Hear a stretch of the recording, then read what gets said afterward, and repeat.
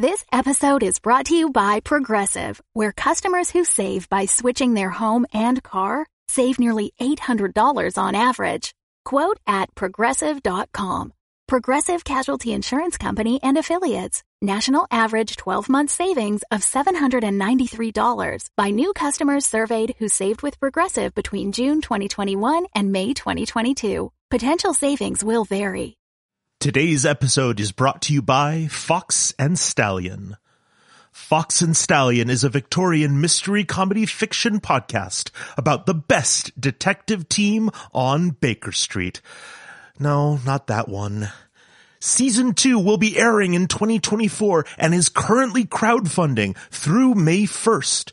They have stickers, personalized in-universe thank you letters with wax seal, calligraphy, and all of it, and even a tier where they solve a mystery that you send them.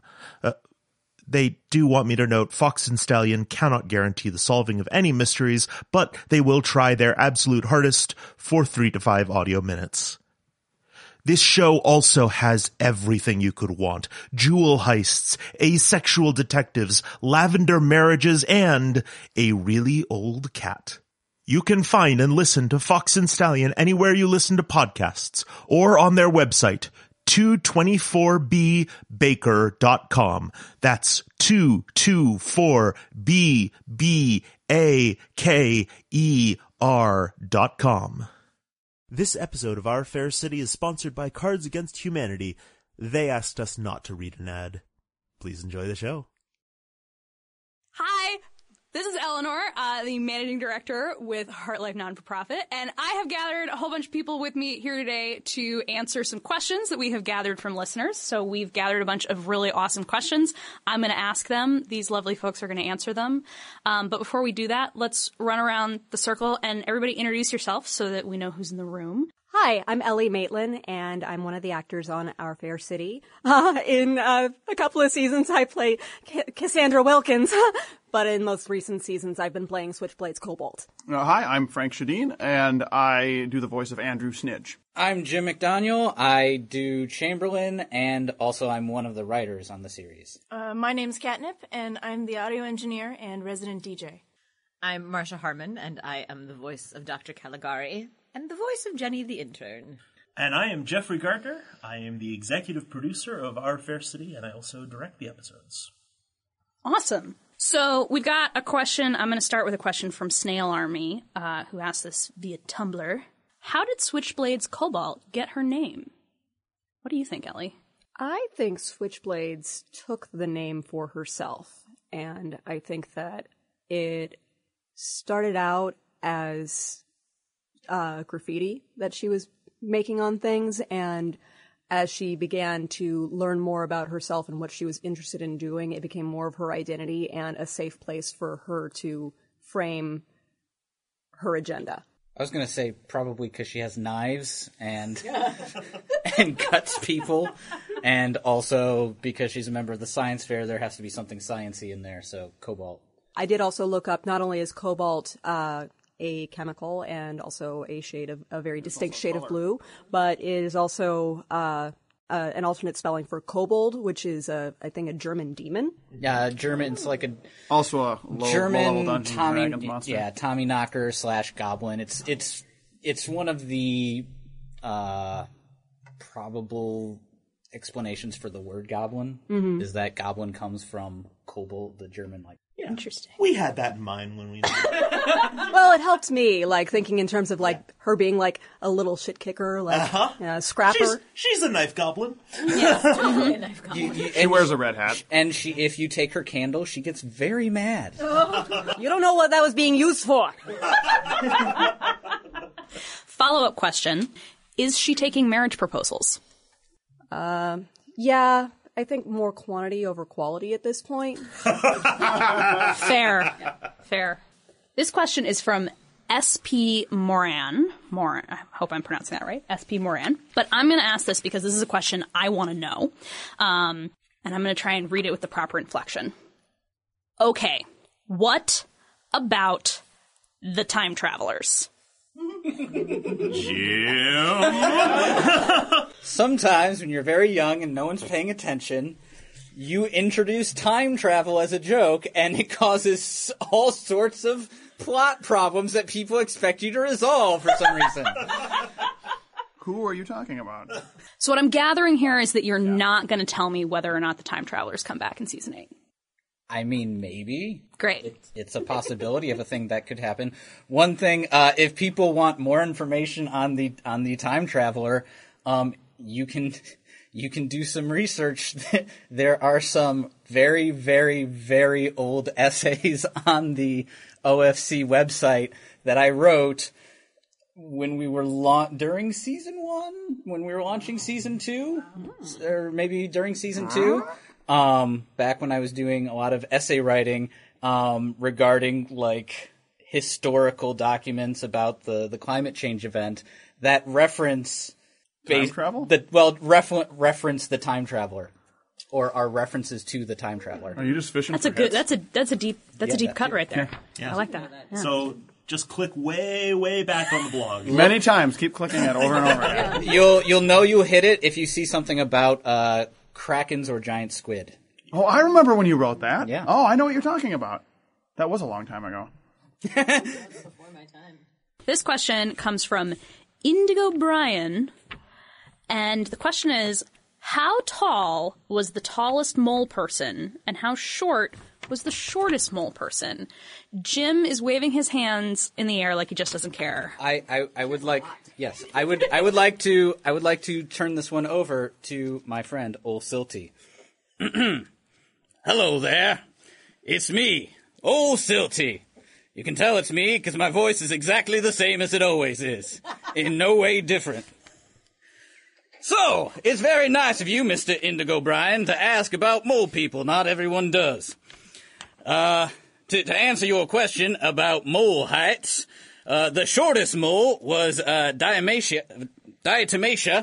Sorry about that. She was 3'1". But she had a proportional claw to arm length that made her one of the best diggers of her time. Of course, the tallest mole is Pete at 3'11" 3/4". He was the first mole to break the 3'11" barrier. It was a very proud day. And now the most moles today are between 3'6" and 3'8", except for Clay, who is 3'3.5". He says he's 3'4". He is not. He's rounding up and lying. Clay, you need to just accept the fact that you're never gonna reach 3'4". Give it up. I don't know. I'm anywhere from 5'10" and 5'11" and 6 feet, depending on what my agent needs me to fit into. Well, that's very nice, Mr. Frank. We're not talking about people measurements. We're talking about mole measurements. I hope that answers your question, Mr. Indigo Brian.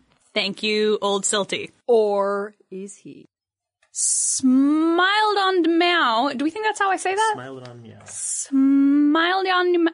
What? Say that again. Smilodon Meow. Saber-tooth tiger. Got it. Thank you. Got it. Smilodon Meow. I can't do it, guys. So big, it probably can't meow very well.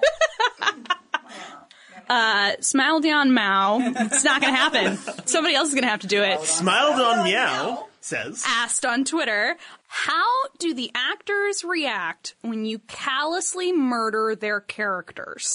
So I died once. It was sad. I was worried I wasn't going to get to come back and play with everybody anymore. But then I grew back. So, Ellie, I have a question. I want to probe on this a little bit. Mm-hmm. So, when did you find out that Cassie was gonna get killed off? Like, were you in a read through, or did you get some warning ahead of time? Nope, I didn't get any warning ahead of time. Was it the season read through, or was it the recording read through? It was the season read through. And you were just reading along, and then all of a sudden it was narratively, I had been worried because in the past because the narrator had always referred to Cassie posthumously. Oh, so sure. I knew there was a possibility that she would die during the course of the series, but I didn't know until I found out with everyone else that was what was happening. So what Ellie may or may not know, actually, I don't know if you know this, when we originally wrote the character of Wilkins, they were slated to die at the end of that first season they were in. And then it just it kind of no longer fit, and there was more we wanted to do with the character, and we loved the character so much that we were like, no, this is not the right time. We need to see this character more. And then I let them down so hard in the second season. They were just like, no, yeah, and then we were able to build the moment to the weight, and I think that between Ellie's performance and the excellent work of the writers, that Cassie has a really fantastic arc, and finds this death that is really she has changed so much and grown so much that I don't know, narratively it was very satisfying to me, at least. I will say that it was really, really good being in the room during recording with all of the artists that I know through Our Fair City, because they created a very safe space for a very sad and hard episode. I remember my mom telling me later, because I had gone home and I had been pouty and I was IMing with her, and she told me later that she was IMing with me, with my dad in the room, and she says, "Oh, Ellie died tonight." And he, of course, immediately went, "What?" Yes, context is key.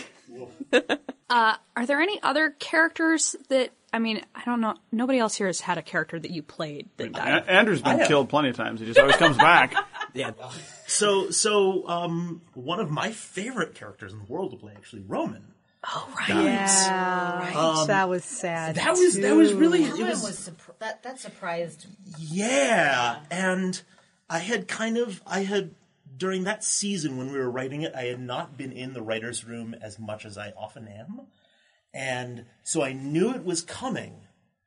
But when we recorded the last scene, Clayton and I did those screams together, and the final moment of the criminal husbands, and the mics went off, and I looked at Clayton and I said, does he have to die? Do we have to? Because they were so much fun to play, and yeah, and fortunately we were firm with each other. Mostly he was firm with me and didn't let me break and say, "Oh, but I love this character so much." But I think it was right, and I don't regret it happening. But I was very sad to not get to voice that character anymore. And it did feel a little bit more emotionally jarring, I think, coming at the beginning of a season, the way you guys did. Mm-hmm. Shame we don't have Sebastian here. we have killed every single character that Sebastian has played so far. Anybody else have dead characters they want to commemorate? Andrew's technically dead. Andrew's death keeps me up at night. He got better. Well, not really. It's another brain. I don't know. It's 87, 93% your brain. Yeah. It's good enough. Well, it's somebody else's brain. It just has his coding in it. Molded. Right. So, I kind of didn't realize. Your cells change every 7 years anyway. It does kind of remind me of that paradox that sometimes people talk about with the matter transporters in Star Trek. Say, you're gonna do the transporter matter thing. Yeah, I knew it. Is it really the same person that comes out the other end? Well, the thing is, to the person who's living, who the fuck cares? To everybody else, yeah, it's a weird moral question. Well, I mean, if it mattered to the person that went in the front half. Yeah, it would matter. Yeah. Yeah. Maybe we should explain what the transporter problem is. I'm going to throw this to Jim. The transporter problem is that for a transporter to work, basically you're destroying the original copy of the person and taking that code that is them and then reassembling them from separate atoms on the other side. So the original you is dead. Disintegrated. Disintegrated. And there's a new you with the exact same memories and everything on the other side. It's like a fax machine, but the original would be incinerated as it was getting sent to to its destination on the other side of the planet. See, but as a listener, I found it really interesting because it seemed like it was not the same, but parallel to Elizabeth's not death. And what we do or don't know about how alive Dr. West is. and that sort of like bigger question of like, what is it To be alive. what is it to be alive, and like what makes you you? And Andrew's version of that story is a little more like in your face about But it. he's the only one with. Let me make sure this is right. He has his original body. It's just not his brain, but it's been remapped to be his brain. So he's in some sense like biologically right. Yeah. And how much How of your much- memory lives in your body? And then, but oddly enough, he gets the sword fighting skills, which are really more technical muscle memory than, I mean, one could argue. So I don't know. I'm not a neuro But they might expert. They might but- now be muscle memory because right. because the neurons know where to fire them in yeah. those specific sequences. So maybe you guys are more like roommates. I think we can agree that the most important part is Andrew Snidge with the pencil mustache. is that Dr. Caligari fixed everything. I think the most important thing is I got to keep doing a voice for a few more seasons. I will say that I loved writing Caligari for that scene, and I loved that arc, and I loved writing for Caligari for that arc. I mean, Caligari's my favorite, so. Anyway, which is why your lines have been getting really good lately. I love it whenever Caligari does something nice and like is embarrassed or like is trying to like hide that she's doing something nice. Yeah. Those are my favorites. And for what it's worth, Frank, you absolutely nailed the Snidgedict scenes. Oh, thanks. Yeah, that's fun. that I season. had a lot of fun with that. Yeah. Yes, thank you. You're getting to hear some of the technical terms we use, like Snidgedict and. Oh yeah. Because I'm not sure that ever. Oh, I don't think Does someone want to define that? That was in all the scripts. Yeah, that was in the scripts, but I don't think it was ever. No, on it's the not. website. That was because when that's the first Benedict's- time I've ever heard that. That was when Benedict's brain was in Snidge's. So like Andrew's body was running around, but it was Benedict's brain talking. So his voice was a little bit different, but it was still pretty Snidgy. He was kind of trying to pose as Snidge. Yeah, yeah. Yeah, I didn't think that wouldn't be like, yeah, it's like, of course, they're no. People aren't, who are listening to this aren't reading a script. They're not reading the Snidgedict scripts, and yeah. Science Family and the things we refer to. Yeah, they miss all the fun, like, the things in I think we got Science Family from the fans. Yeah.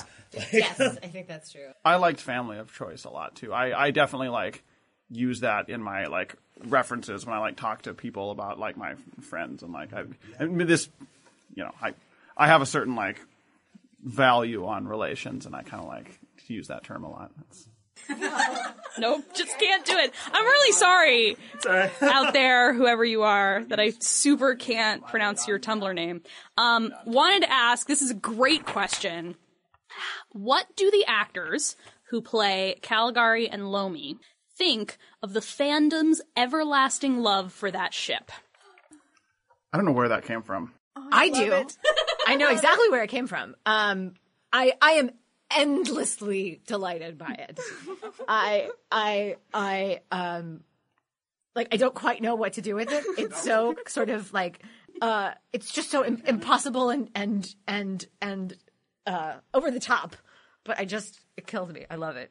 It was the first time I had heard the term ship used. I was like, what the hell are they talking about? And then I like thought about it for a minute. So wait, I want to ask this question because so Frank just asked, so where did that come from? And Marcia, you have a theory. I'm pretty sure. So where do you think it comes from?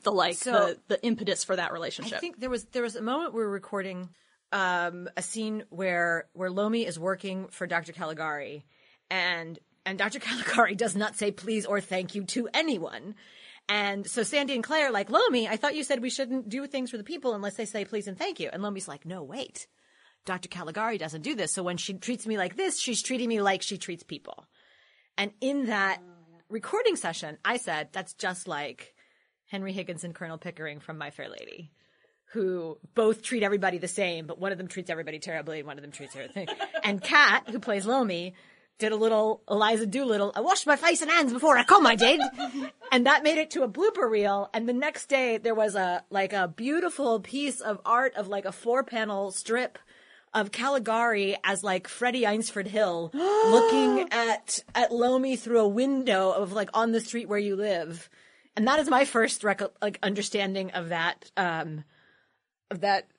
relationship in the becoming a thing. But I think that's the coolest thing about like putting a piece of art out there on the internet. That like there have been so many things that fans have seen where I'm like, oh, that makes so much sense. That's so cool. I didn't realize that, but yeah, that's totally there. Or I don't see it but I love it anyway. Yeah, I do love I hearing love that you feedback. love it. I love hearing feedback about stuff like that. Yeah. Got this great question from Soap Lady on Tumblr, who asks, Ooh, thanks for the brains.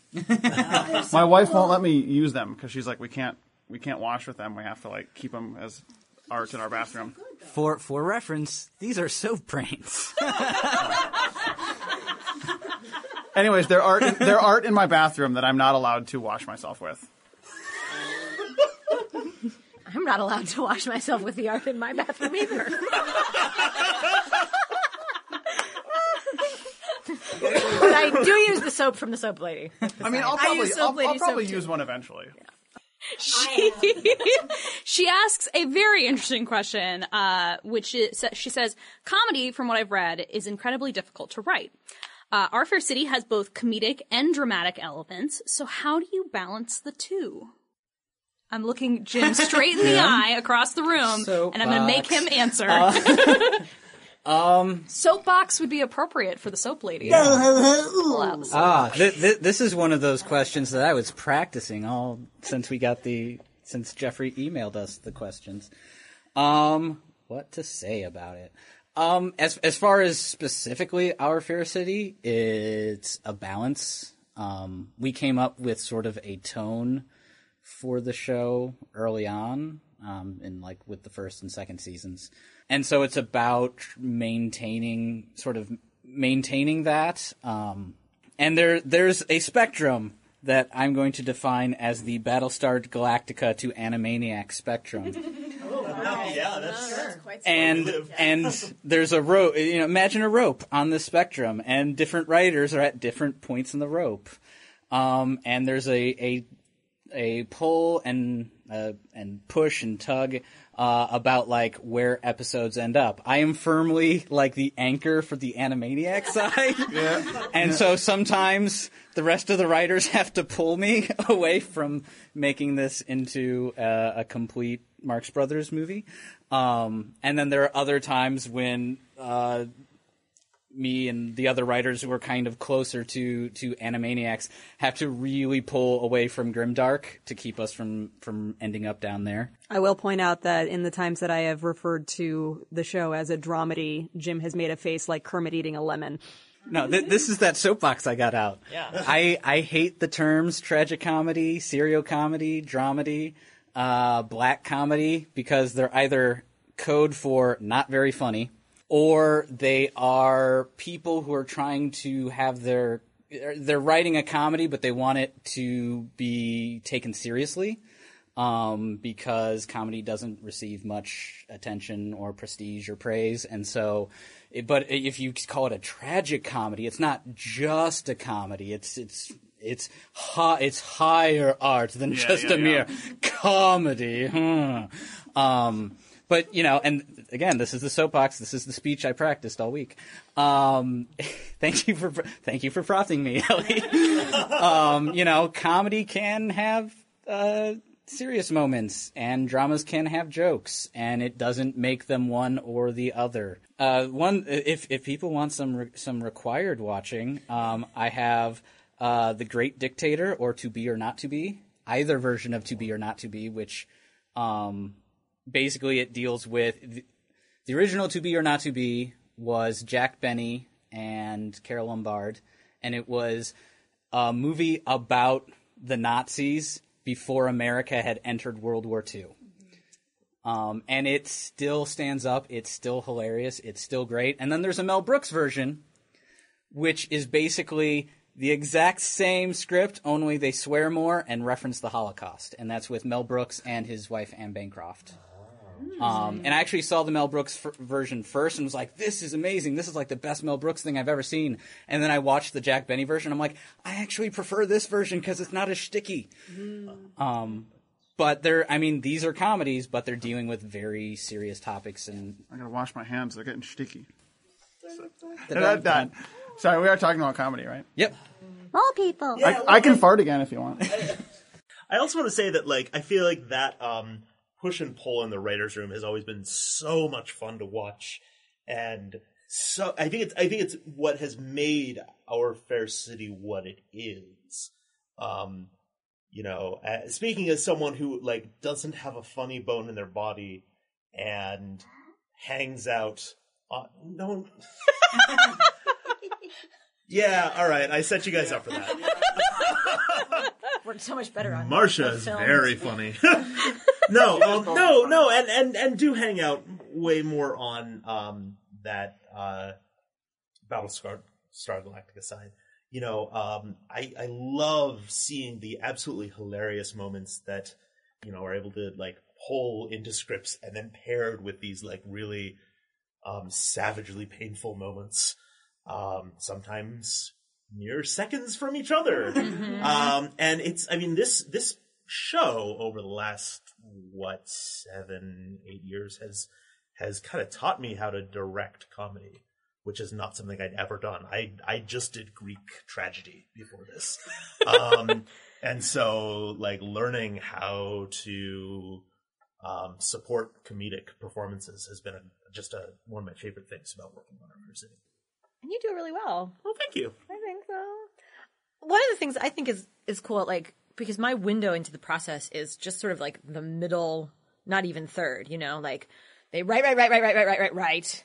We read the script, we record the scripts, and then I say they, I know who they are, but like the magical people who know how these things work, like Catnip, like Ryan Sheely, like you, like they go and they take all the pieces and put them together into something amazing so that like we can read a script and be like, oh, I don't know how this moment should play. Let's try it this way. Let's try it this other way. And actually, can I try it where I say this line instead? Yeah, I love being able to do multiple takes. Oh, yeah. And then it's just sort of that. like, and then I leave the room and I don't think about it again until I'm listening to the episode. And then I'm like, oh, which way are they going with this? Like, what's this story going to be? Because when I left, it was still just a possibility. So that's really exciting to just be kind of like have my toe in the middle of the river and then catch up with it at the end when it's become something else. Was there a moment? Can you think of a moment where like it went in a direction you super weren't expecting? That was when. So there's a part when they break into the Studio. into the studio. Thank you. And they're like, oh, total surprise when Caligari has the line, "Start pushing buttons." And, in the recording studio, it's just like, oh, start pushing buttons. And then when I hear the final episode, of course, all of the music and all of the songs and all of the, like, things that we already know start playing, which was just, like, delightful and amazing. And I can actually jump in and add that actually showed up in, like, the second or third draft. So that happened right at the end. And that was a collaboration between Stephen Poon, our composer, and Ryan Sheely, our sound designer. And I want to say, guys, like, I'm sorry if I get this backwards, but I think that Steven had this idea and cut together some audio, and then Ryan took and said, oh, but what if we fit it in like this? And it's one of my favorite little moments. It was such a delight. Snail Army would like to know everyone's birthday / zodiac sign. 3/15/85 Pisces. Social security number. I can rattle that off just as fast, too. Maybe don't. So I feel like to really do this in full, we should just very quickly whip around the circle and say what your actual zodiac sign is, and then we can have and then I want to talk about your characters. So I'm Eleanor, and I'm an Aquarius. I'm Ellie, and I'm an Aries. I'm Frank, and I'm a Pisces. Jim is a Leo. Catnip is an Aquarius too. Marsha is a Leo too. Jeffrey is a Cancer Gemini cusp. Do the characters of Our Fair City have zodiacs? Well, we were talking about this a little bit before. And the big question is, how many of the characters in Our Fair City know about stars? And the answer is not many. Dora, Lightning Riggers, maybe. Dr. Caligari, obs. West. Anybody who's been outside, which so a lot of our main characters have, but I don't know if they have been outside enough. I bet Nathan Rourke doesn't know about him. He's been outside. And I would also like to bring back one of the other things we were talking about before, which is I feel like it's very likely that Heartlife would have suppressed any knowledge of zodiac signs and significances, And and most yep. likely also would have, Yep. if they even let something like that get entertained, they would have replaced everything with like Libra the scales 1 through 12. It would have been something based on like the actuaries decide your fate, not the sure. stars. You know what I Yeah. mean? It would be a control. It would be another control The method. It would be actuaries do decide Well, your I fate. mean, Yeah, there but is that's- Hard Life be a has its own control like method. numerology. It'd be a by design control method, not a. And if they were to take positioning of any kind into account, I think it would be more about your latitudinal and longitudinal positioning upon birth rather than the No, I think placement it'd be of more the about your stars in depth. the sky. Your depth in the tower, yeah. Like Yeah. how high or low are you built? That's also, I think, a Although factor. that's a pretty like dead on class marker. Yeah. Whereas like if you were looking for something kind of recreational in the way that zodiacs are, I think latitude and longitude, like within a floor, might be actually a really interesting way. Although that does kind of bring up like the birth creches again, like how many people are like all born in warrens. But if we're also going into something that's more whimsical and interpretive, like a lot of people's I think they relationships shut that- are to the zodiac, down. I think it'd be more in line with like tea leaf reading. So like you could read your coffee in the morning or the position of your nutriment setup. I bet that there's like significant feng shui in place for like how the pills are put out on a plate in the morning to give you a good day or a bad day. And I wonder if in Lomi's self-published newspaper, if there's a horoscope column or some similar. I think all the bit mole of ones just say get back to work. Your horoscope tells you need to work. But that said, I think Dr. Caligari's a Virgo.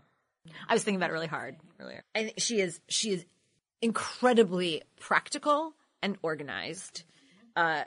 She comes off as cold, which a lot of Virgos do. I'm going to ask my question because I am not only a member of this team, I am also a longtime listener and a longtime fan, and I had a question I wanted to ask, which is, how long has it been since the beginning of season 1 till the end of season 7? I'm so glad that this question is no longer technically a spoiler. Is it a spoiler? To the end of season 7. The end of season 7. To the end of season 7. That's not a spoiler. Right, so like from when Neil Henderson finds the containment tube till, the speech, Tim makes a speech at the end of that last episode saying like, we will fight, I deserve to live.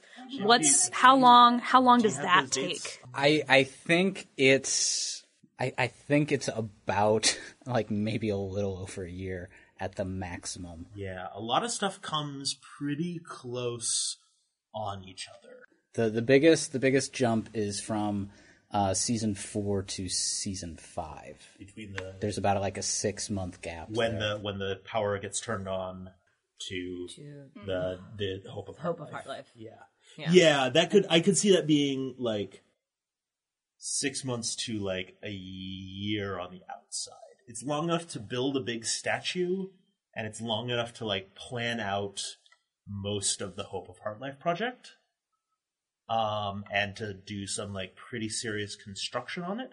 But also, Heart Life's really good at things like that. Well, but also within the season, we have the beginning of Hope of Heart Life, and then we construct it all in the course of that season. Yeah, so I don't know how long it would take them to build that. There are some time jumps Smidge is maybe building in it. that season. So like year to a few years at the outside. It's a short time period for things to go so wrong. But I think also part of the Go thing so that's right. Go so right. is that like things have been building and boiling up for a long time, and and the outside, the weather outside has been changing. And also, this is by far a longer period of time than it took Herbert West to destroy Albuquerque. So, Oh, it's nice. this is the longest place he's ever been. So Well, yeah. I'm gonna use this as my transition and ask another time-related question. How old do we think Herbert West is? What part? Oh, Jim's raising his hand. Yeah, I had a guess. But I have an answer. Jim has... Wait, do we want to let people guess first and then let Jim answer? Or should Jim answer and then people comment? All right, Jim, go. Mine is actually very similar to what Ellie just said, which is there's a line in Miracle on 34th Street where Kris Kringle says he's as old as his tongue and a little bit older than his teeth. Herbert West is quite a bit older than both of those things. And in fact is older than most of his parts. Yeah. No, I think there's very little of Herbert West. He is a testament to the power of recycling. I can say canonically that Herbert West is the oldest character and is one of two characters who remembers the Troubles, who remembers the end of the world. So he's a lot older than And 50. Morrow is the other one. Morrow's the other one. Okay. Morrow was kind of around for the early days of the new version of Heartlife. Although he actually established that Heartlife is a very old insurance company. What kind of insurance were they? Health insurance, house insurance, life insurance. How integral was West to the Troubles? I've never thought about it. Did he cause them? No, I think actually it's fairly important for the story that he was not a major factor. I think he was probably a huge hindrance to any kind of recovery for lots of isolated places like Albuquerque. But he was not the world was destroyed by not to be real, but what we're doing right now as a society, and that's very important. Overpopulation, Climate change. Climate change. Yeah, the all of the factors that are going into rampant and uncontrollable climate change, and that's very important to the story of Our Fair City.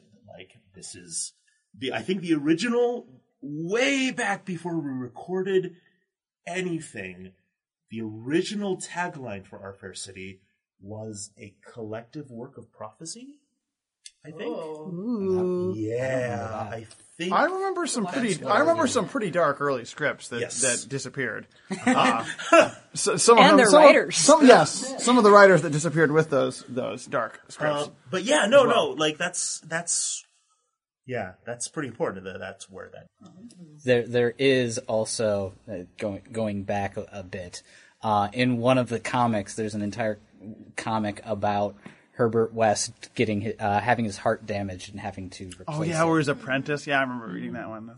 So if you want to read that, go check out the comics. www.ourfaircity.com/store. I can plug things.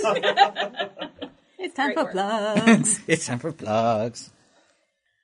How inbred do you think the tower is versus the tunnels? Ellie, I don't want to put you on the spot, but I think I seem to remember that you've done a lot of thinking about this when you were writing. What are you referencing? Well, why, thank you, Footnote Man. For people playing at home, Kat Evans, who plays Lomi and Dora and many, many other characters, and I co-wrote a show for Our Fair City's Fringe presence a couple of years ago called Human Resources that figures in a lot with the relations technicians story, and I'm glad you put that online too, so that those of us who weren't able to be there were able to listen to it. I can't take too much credit for it. But it is online, and you can somebody listen to did, and I was able to listen to it, even though I wasn't able to actually go see it live, and I was happy for that fact. But yeah, I do think that it's the breeding or the procreation in Hardlife is pretty strictly monitored for the sake of making sure that everyone is. It's genetic engineering and in the most efficient and actuarially approved way, I think, to make sure that everyone has the highest survivability rate and they're playing to the resources they have for the best for each generation. And this is sort of the built-in classism too. Let's make sure we have enough brawn to power the city, and make sure we have enough brains to. They're trying to cut as much chaos out of the system as possible. Absolutely. Well, and like any system that's been around for this long, I think a lot of that classism has snuck in, and we have things like people who are in the directorial class getting more choice in you know, oh, I want to have a child with this person, whereas someone who's living in the tunnels might be told, okay, you are going to have a child with this person who you don't know, and then someone else is going to raise that child because you are ideal, like, life givers, but not ideal parents for what we need from this policy. Right. So you are going to have this child, or like, you know, you are. I'm totally seeing that same sort of thing. Like, you are, you know, we are going to put you in this pairing, and then we are going to divorce you so that we can, you know, put you over here. There's probably men and women who are breeders, essentially. Like, Yeah, and, well, I can't help but think of Brave New World, where the idea of a love child was something that was of ridicule, because it's not the way to be most, like, economically and sociopolitically viable. Antigone Funds on Tumblr wants to know, does Chamberlain have a middle name? If so, what is it? And are middle names a thing in Heartlife? Well, middle names are definitely a thing because Nathan Rourke has a middle name, Nathaniel Everett Rourke. Dr. Caligari has a middle name. Do you want me to say what it is? Yes, please. Am I the only one who knows David Reinstrom? There's an initial. It's Emily P. Caligari. And That's right. because I remember having a conversation with you at one point about what you think it is. Well, I know what it is because according to David Reinstrom. Okay. I know what it is. But the question was about Chamberlain. I don't want to. Oh, you're just going to leave us hanging? It's embarrassing. Come on now. Dr. Caligari's middle name is Petunia. Never tell West. Never tell West. Really, don't ever tell anybody, I think. Patricia, she'd probably tell I don't know. I feel like 80% of the population of Heartlife would say, "What's a petunia?" Carl. Back to Chamberlain. The in-world answer that I came up with when Jeffrey emailed this question to me was that Chamberlain wouldn't have a first name if a test group hadn't said he needed one to be more human.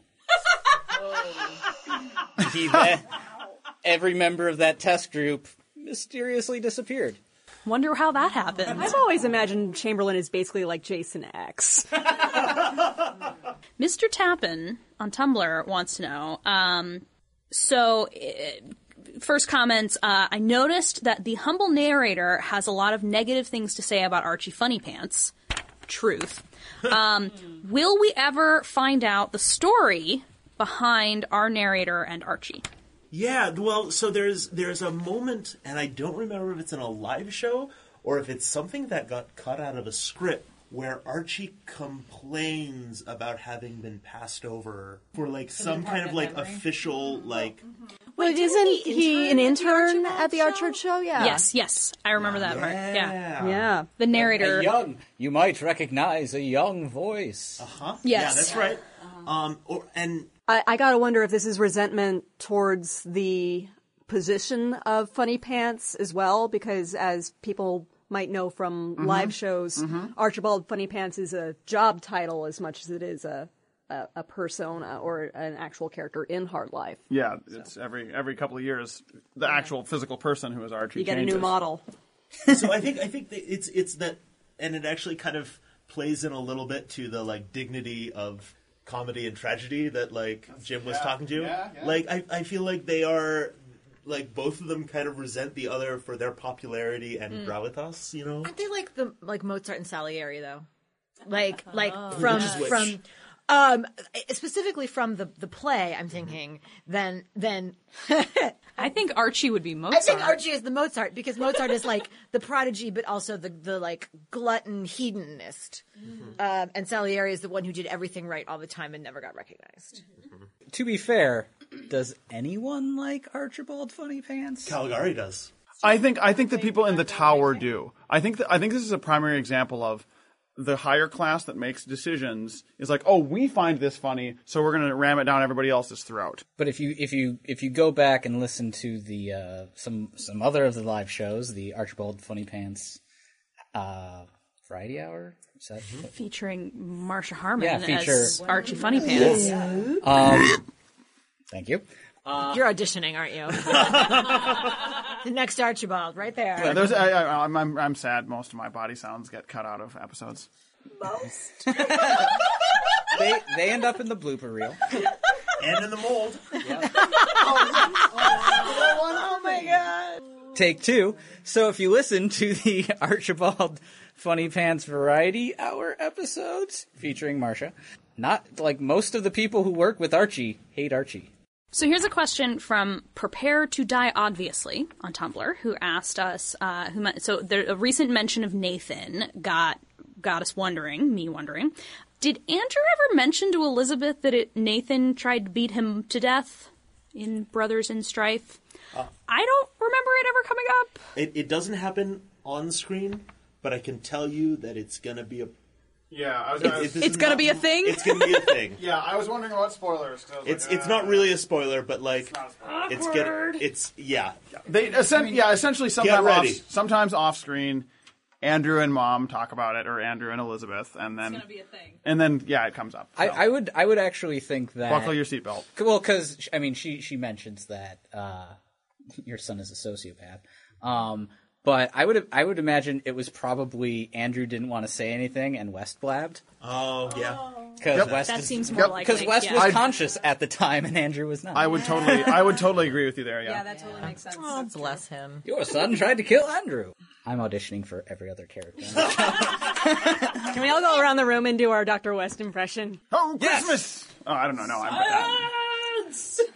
Oh, Emily. I forgot he does that sometimes. You old so-and-so. Toodaloo. Everyone, for the people listening, everyone has an impression of everyone else's characters. Yes, and everyone fights over playing West and Andrew. When we're doing table reads, and not everyone can be there. I'm trying to think of who else gets. Well, I guess I've never been to a table read where I'm not there. And on the days, I get that. Sorry. The days where the narrator isn't there. I totally heard Clint do you. Yeah. Oh, that's so funny. Yeah. I really want to hear other it's people so funny doing because he does this little like Ingy speech. Sorry, Ingy so funny. continues. Yeah. We throw our script in the middle. Yeah. I'm gonna miss that. Yeah, throwing our script into the middle of the room. Question from Snail Army about what the characters' Hogwarts houses / Patronuses would be. Well, I definitely think that Switchblades is a Slytherin, and I think that her Patronus would be a crow, because crows are tool users. They have extremely good memories and therefore maintain and nurture grudges. They're very smart, yeah. They are very smart. And they know when you're drawing a gun and run away. And they have really good overviews of things because they can fly, and so they have really strong spatial intelligence and know how to play the angles. Fun random fact. Crows and owls hate each other. Or rather, crows hate owls, and scientists have no idea why. But they don't have to. The owls know what they did. Yeah, exactly. If a crow meets an owl, it will start hounding it and start like getting other crows to show up until the owl goes away. So whose Patronus is an owl? Caligari. I mean, obviously. Kind of. That's kind of what I was thinking. My first instinct was that Caligari's Patronus is an owl. And I think, in terms of sorting, I think the Hat wanted to put her in Gryffindor, but she said Ravenclaw. So I have this might be way totally off topic, but I have a question concerning Patronuses in general. Are Patronuses,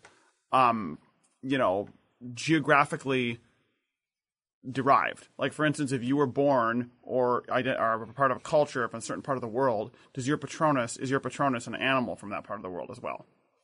So, for instance, if you were born in Sweden, could you have a Patronus as an alligator? I think if you know about the animal, yes. I think it's like what like you subconsciously identify with. So if you've never seen or heard about an alligator, probably not. But so what's this strange bear that's clinging to a tree? Yeah, I'm totally. That's what I'm wondering. I just finished rereading the His Dark Materials books, and I was asking the same question in my head about demons in Lyra's world, and the evidence in that book seems to support that you can have a demon that is not of like your place of origin.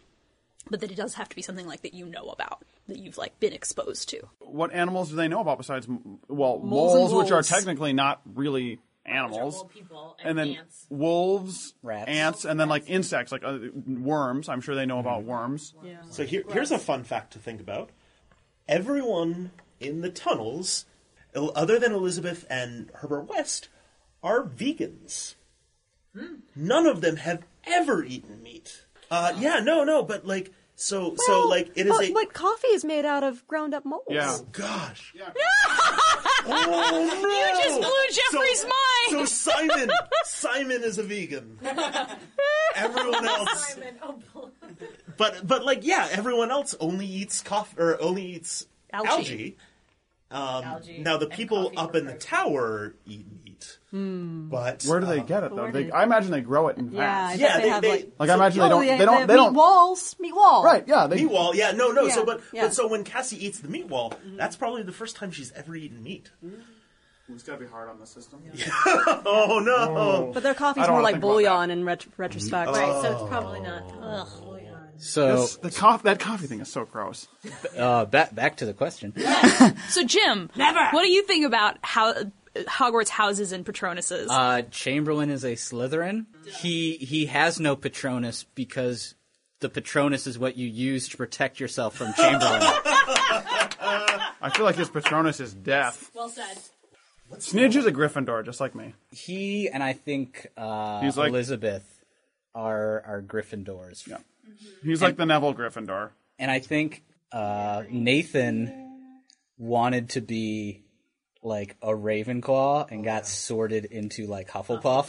Oh no! And he's real mad I about think it. Nathan got sorted into Slytherin. But I think whatever it is, he's like, well, screw that. Yeah, I'm going to be the best darn Slytherin ever. Yeah, he thought he was a Ravenclaw and ended up in Slytherin.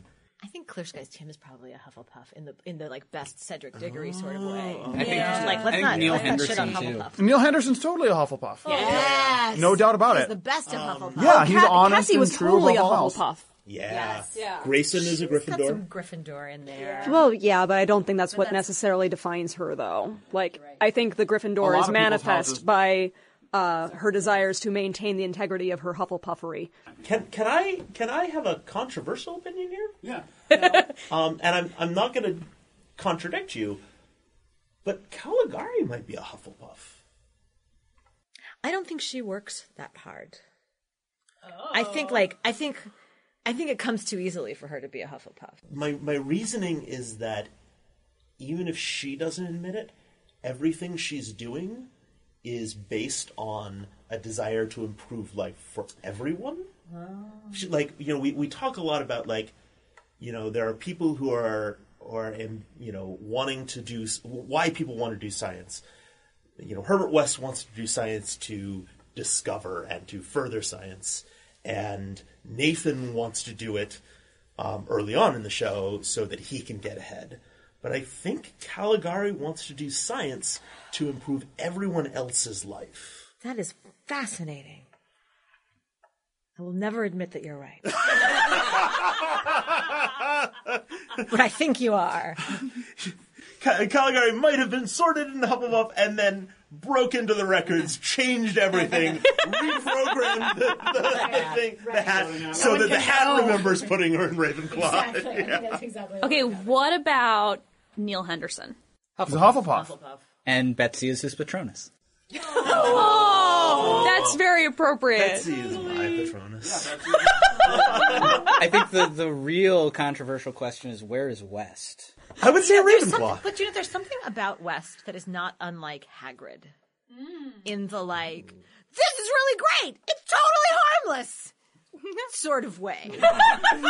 We're like, I want it to be harmless So it is. because I want to play with it. But I think the joy of discovery is really at the heart and soul, or bits of soul, like the marbits bits of heart. and bits of heart that I mean, he's a make up Ravenclaw. I think West. you're right that he's not doing science for ambition or power. He wants to find Yeah, out shit. it's the joy of discovery. he wants Yeah. to discover things.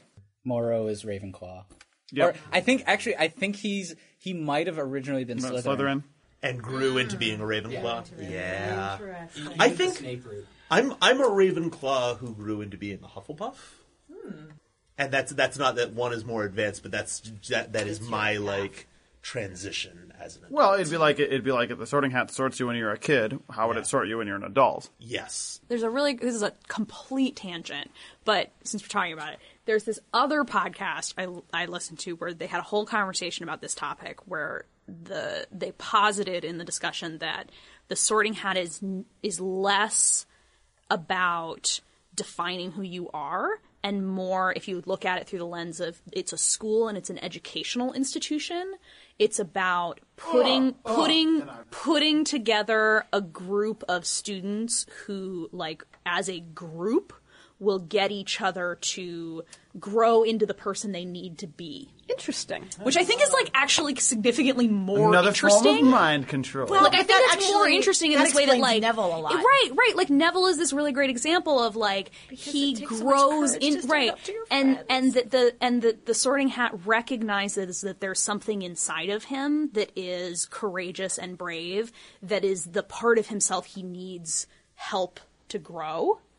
In a way that I think that's a much more complex and interesting way of thinking about the Sorting Hat that, like, makes it not just like a stupid personality test. At the same time, you're putting, like, all of the rich, awful kids in one room. They're not making themselves into better people. Yeah. They're making each other I'll worse. give you that one. Well, Unless the Hat's just given up on them all. Yeah. Well, and the other example they bring up in that conversation is, like, Hermione, by a lot of kind of really flat readings, should have been a Ravenclaw. But why does she end up in... Because there's something about her or something about that group that needs her. But also, specifically, they say in the text that she had a conversation with the Hat and said she wanted to be in Gryffindor instead. It's very much like the Harry Potter, not Slytherin part that everyone remembers. Like, I have always, and I talked about this a little bit earlier, I've always taken the Sorting Hat not to be about this is who you are, but about being able to distill what it is that matters the most to you. So I don't think necessarily that all Ravenclaws are brilliant, but I think they're the ones that have a passion for learning. And that would be what defines them more than necessarily their bravery or their ambition or their loyalty. Thank you so much, everybody. That was really awesome. So we will do some more questions in a little bit. But for the moment, thank you. Great work. Loyal Policies. This is HeartLife NFP executive producer Jeffrey Gardner. Thank you so much for sending in your questions and for listening to us ramble on about them. We'll have another episode with more answers in 2 weeks, but in the meantime, if you think of something else you want to ask, find us on social media. We're on Twitter at OFC Radio or on Tumblr at theboardofdirectorslovesyou.tumblr.com. If you want to support Our Fair City, please consider making a pledge to our Patreon campaign at patreon.com/HeartLifeNFP. Pledging gets you access to monthly Our Fair City themed playlists by DJ Catnip, along with other cool rewards. Today, we'd like to give a special shout out to one of our backers, Carmela Smith. Carmela, in recognition of your contributions to the company, you will be granted an extra hour in the Heartlight Sun Simulation Room, where Loyal Policies can enjoy an accurate and relatively risk-free recreation of what the outside was like before the Troubles. Enjoy, Loyal Policy. You've earned it. Thank you all so much for listening, and as always, we'll see you in the tunnels.